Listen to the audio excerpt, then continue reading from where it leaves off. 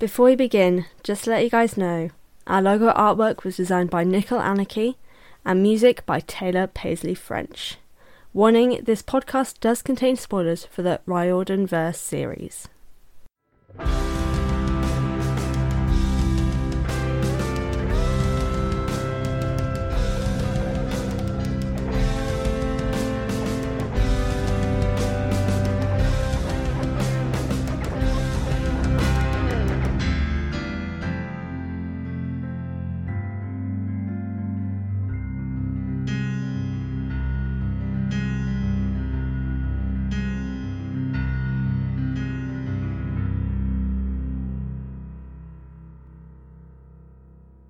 Hello everyone and welcome to the Best Day on Camp, a Riordanverse read-along and analysis podcast that sets out to read all the books by Rick Riordan in timeline order.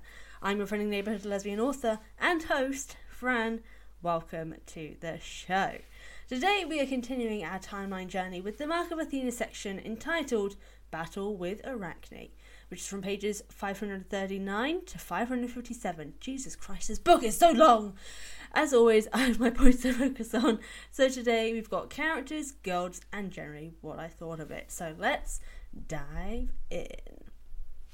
Now this section is only from Annabeth's POVs, and well, that's been the case with a lot of the sections. It's usually just one POV, but multiple chapters obviously. So this is the overview for Annabeth's chapters. Annabeth is battered, exhausted, and about to be murdered by a giant spider. Even with all this going on, her mind is running a mile a minute coming up with a plan. Thankfully, she has a big brain moment and plays into Arachne's hubris. Complimenting her tapestry, she sets the bait. If only the gods could see your work. Goading Arachne into believing her work will be displayed and shame Athena, she gets her to work on the finger cuff without her knowledge. As she works to build the structure, it is revealed that the cavern they are in lays above Tartarus. One wrong step and they could all fall in. The trick is complete. The trap is complete. Annabeth manages to coerce Arachne to get in the trap. Safe from the spider for now, Annabeth works to find a way to contact her friends, but is hit by a web and dragged towards Arachne. It all looks to be the end for her until the ceiling explodes. Dun dun dun! I would say wait for next week for that part, but I am in New York next week with the League of Riordanverse podcasters in New York. So there is the possibility that next week's episode will be late. I just want to put that here now. So it's possible that the episode, it hopefully should come out during the week at some point, but it may just not be out on Wednesday. So, patience be a virtue. I may put something out additional in case, we shall see, but yeah, just a note for when we get to that part, it'll either be next week but maybe not on a Wednesday. So thank you for your kindness. Anyway, it's because I've got a guest. That's I feel I should say. I technically could record it now, but I've got guests because they really want to cover this section, so I'm being a good friend. And we're meeting in New York, so it's an additional yay, we're going to be in the same room recording, so cool. But anyway, sorry, feedback for this section, because this is the section we're talking about. Why does everyone hate Frank? Like, there is a section, so Annabeth is like, oh yes, it's all booted up because, you know, she showed Frank how the finger trap work. I'm not going to call it a Chinese finger trap, it's a finger trap. It's not Chinese in origin at all, as Frank himself points out in this book. But Annabeth says he's an unlikely muse. I mean, dude, you wouldn't have thought of this without him. You wouldn't have the specs to hand without him. Don't be mean in calling him an unlikely muse. He's the reason why you figured out a way to stay alive. Leave him alone. Frank is my boy. Everyone's got to leave Frank alone. Yes, he has some problems, but leave him be. Anyway, I love that, to go into the positives for Annabeth in this section, I love that Annabeth is using her brain and her smarts for like this whole quest to get to Arachne. Even though I know I said previously, and I got ripped to shreds for it on Twitter. Oh god, I've never looked at those quote tweets because fucking hell. The lead up to her getting to Arachne, I wasn't that impressed by.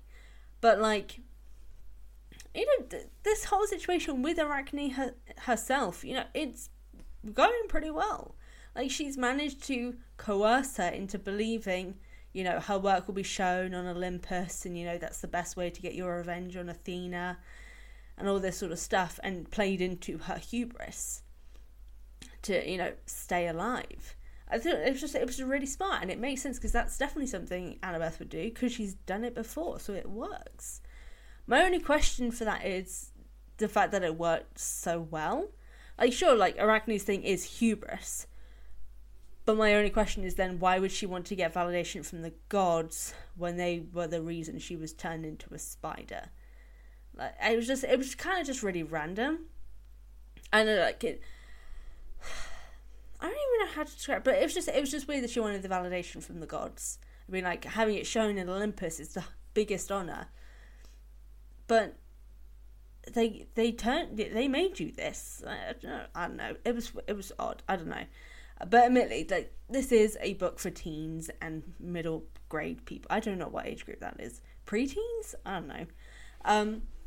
So I can't let it pass. It was just the thing I was kind of like, but would she really, like, if, I guess sometimes even people that you hate, you want validation from when you want to, like, try and not prove your worth, but, like, when they don't believe in you, you want to prove them wrong, sort of thing. So I take it all back, actually.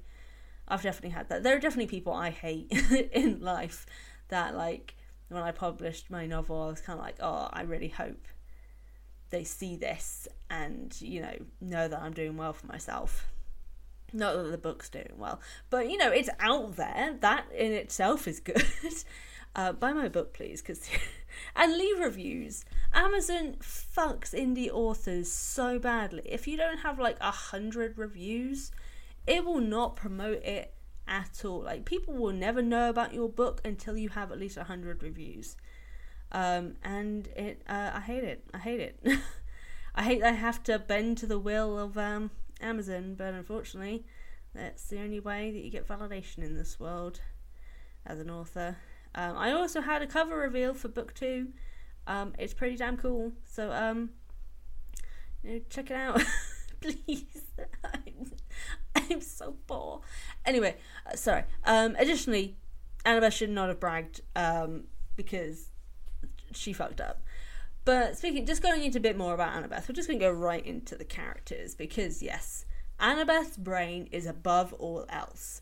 Like I said before, did it work a little quicker than I feel it should have? Sure, but this is a middle grade series, so it's fine.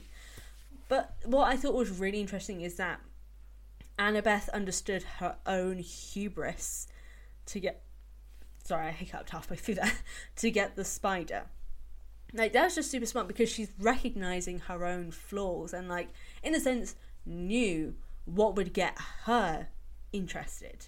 Like, what would get her to, you know, not surrender her morals, but, like, I don't even know how to describe it. But kind of like what I was saying a second ago of just, like, if I knew that, for example, I got a book signing and I knew it was, like, where the people who treated me like shit were, I would go there in a minute and I would advertise the fuck out of it just to, like, really let people know, look how good I am, look how far I've come, fuck y'all for not believing in me, and just fuck y'all for being homophobic pricks. But, you know, I get it, like, playing into that whole thing of, like, Arachne believes, and, you know, it's true, she was fucked over by the gods, but by one god specifically. So she wants to prove to those gods who didn't believe her and then cursed her that actually I am better. So yeah, it makes sense. I think the only thing that then screws it up for Annabeth is the fact that she then lets her own hubris get in the way by baiting a response out of Arachne by saying that the Athena statue is the best design and it is the thing that will be on Olympus and not her work. So, you know, literally stabbing her in the heart with all of that. Which then, you know, if she hadn't let her own hubris get in the way, what came next may not have happened. So Annabeth unintentionally signing her own warrant here.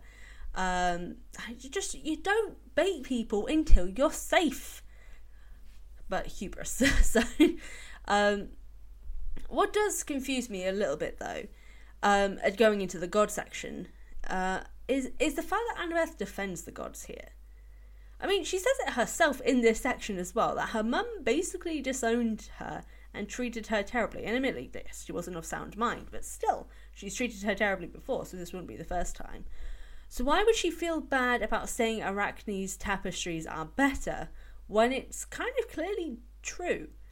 I mean, we've not actually seen any of Athena's tapestries, but, you know, Arachne's are breathtaking. There's intricacies that you wouldn't expect. Like, it's insanely good.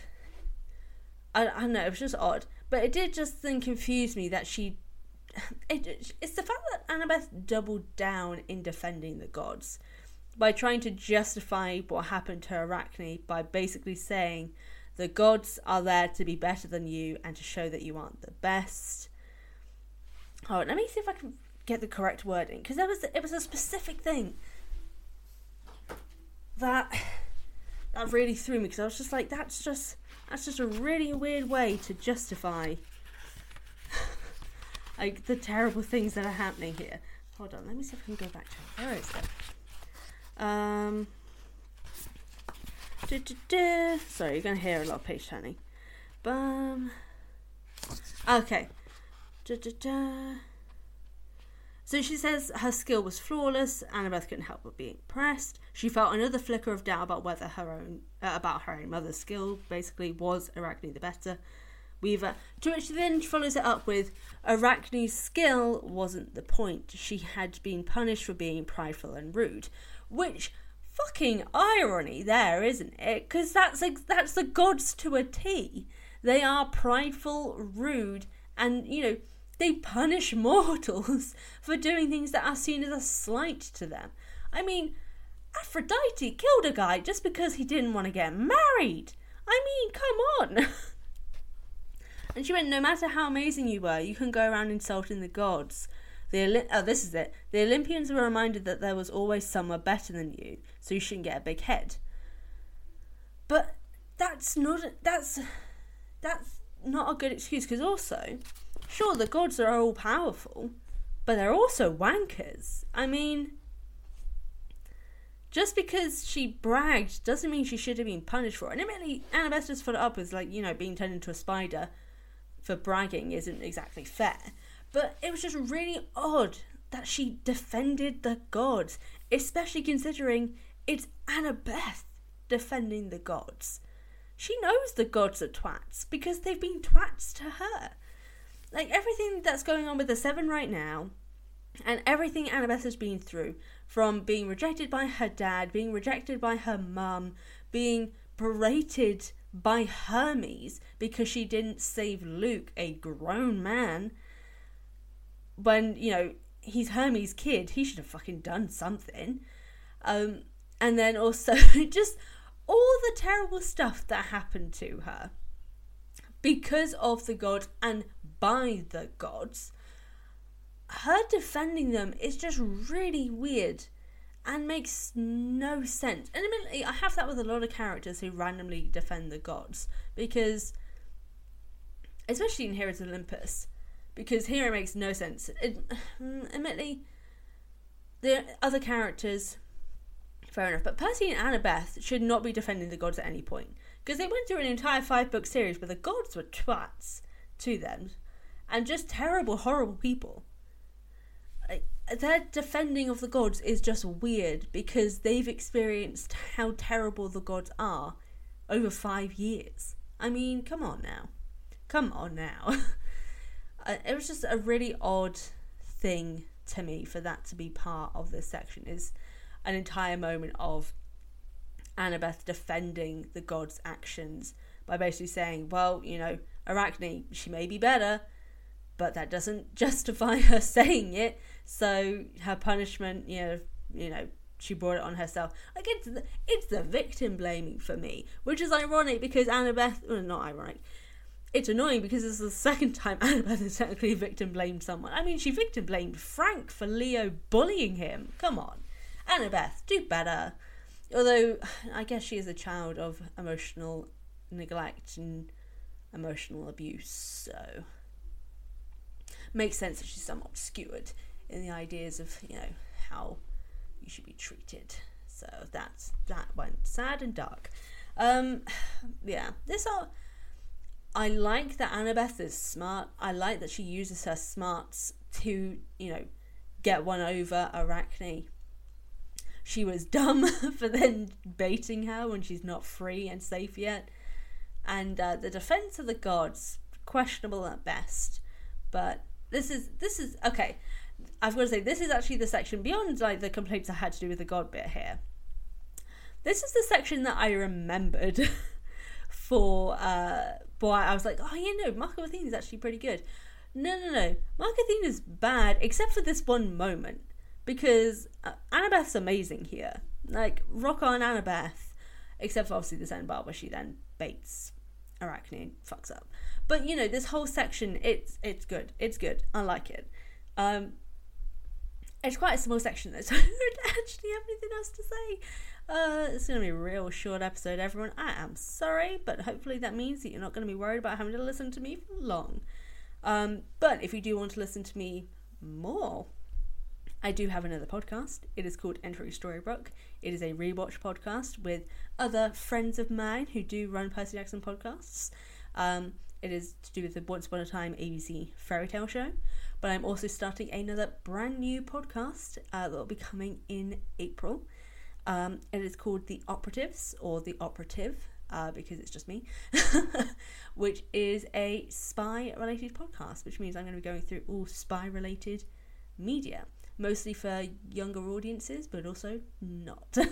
So if you have any spy media you would like me to check out, DM me on socials. I'm going to have a social media account for The Operatives soon, so keep an eye out. And yeah, if you want early access to all of that sort of stuff, including my YouTube videos, you can support me on Patreon at patreon.com/ahealthydoseoffran, where you can, help me make these things and do these things and, be awesome. So, but if not, just tell people about the podcast, tell people about YouTubes, and yeah, I think that's all that we have time for this week, except for the question of the episode, which is to bait Athena. So come at me, Athena. Is Arachne better at weaving? That is this week's question. I want to know your thoughts on the social medias. As always, thank you all for joining me for this week's section. Be sure to join me next week, maybe not Wednesday, but next week sometime, as we continue our own verse journey, or in this case, finish for this book, because next episode will be the finale of Mark of Athena. Ooh, bye. To plug where you can find our podcast, we're available on Spotify, Apple Podcasts, Audio Boom, Stitcher, and basically wherever you listen to your podcasts. In the meantime, between episodes, you can find the Best Damn Camp on various social media at Best Damn Camp Pod on Instagram and Twitter.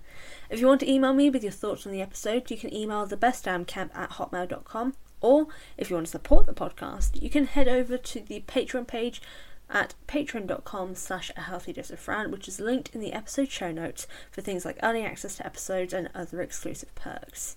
Want more Royalverse content? Check me out on YouTube at A Healthy Dose of Fran. And if you want to support my writing career, drop me a follow at A Dose of Fran on Instagram, Twitter and TikTok. Again, thank you all for tuning in. As always, I've been Fran, your very own hunter, and I'll speak to you all next time. Bye.